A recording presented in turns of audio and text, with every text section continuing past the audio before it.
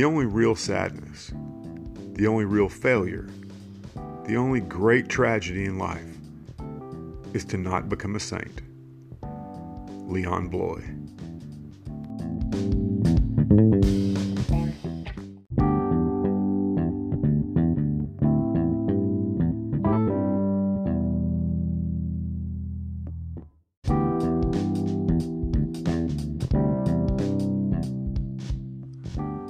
Welcome to the Everyday Saints podcast, where we learn about the saints as we strive to become saints.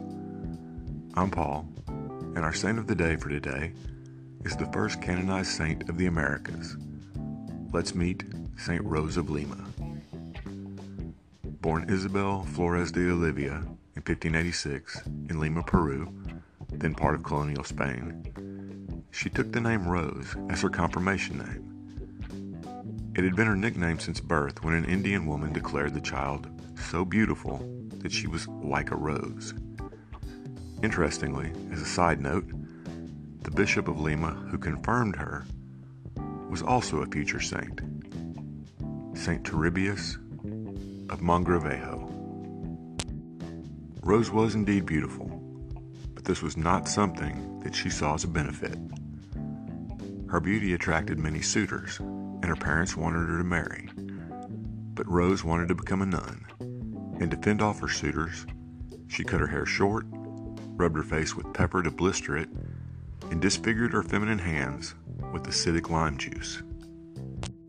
She took as her patron and spiritual model St. Catherine of Siena, both for her mystical experiences and her severe penances.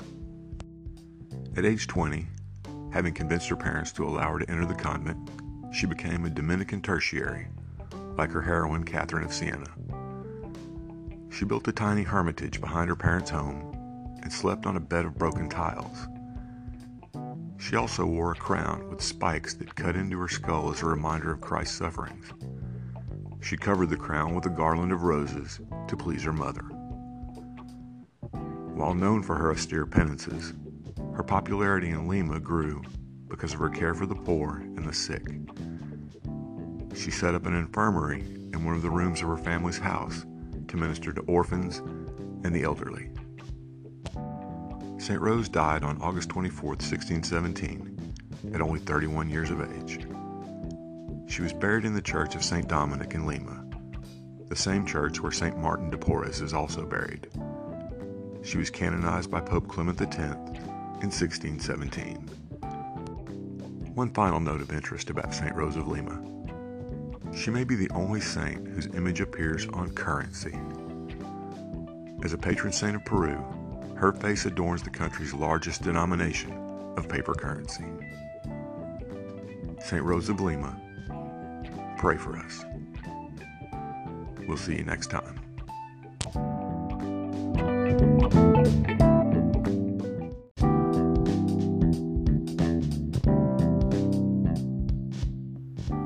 I hope you enjoyed today's episode of Everyday Saints, and that you're finding our look at the lives of the saints both informative and enlightening.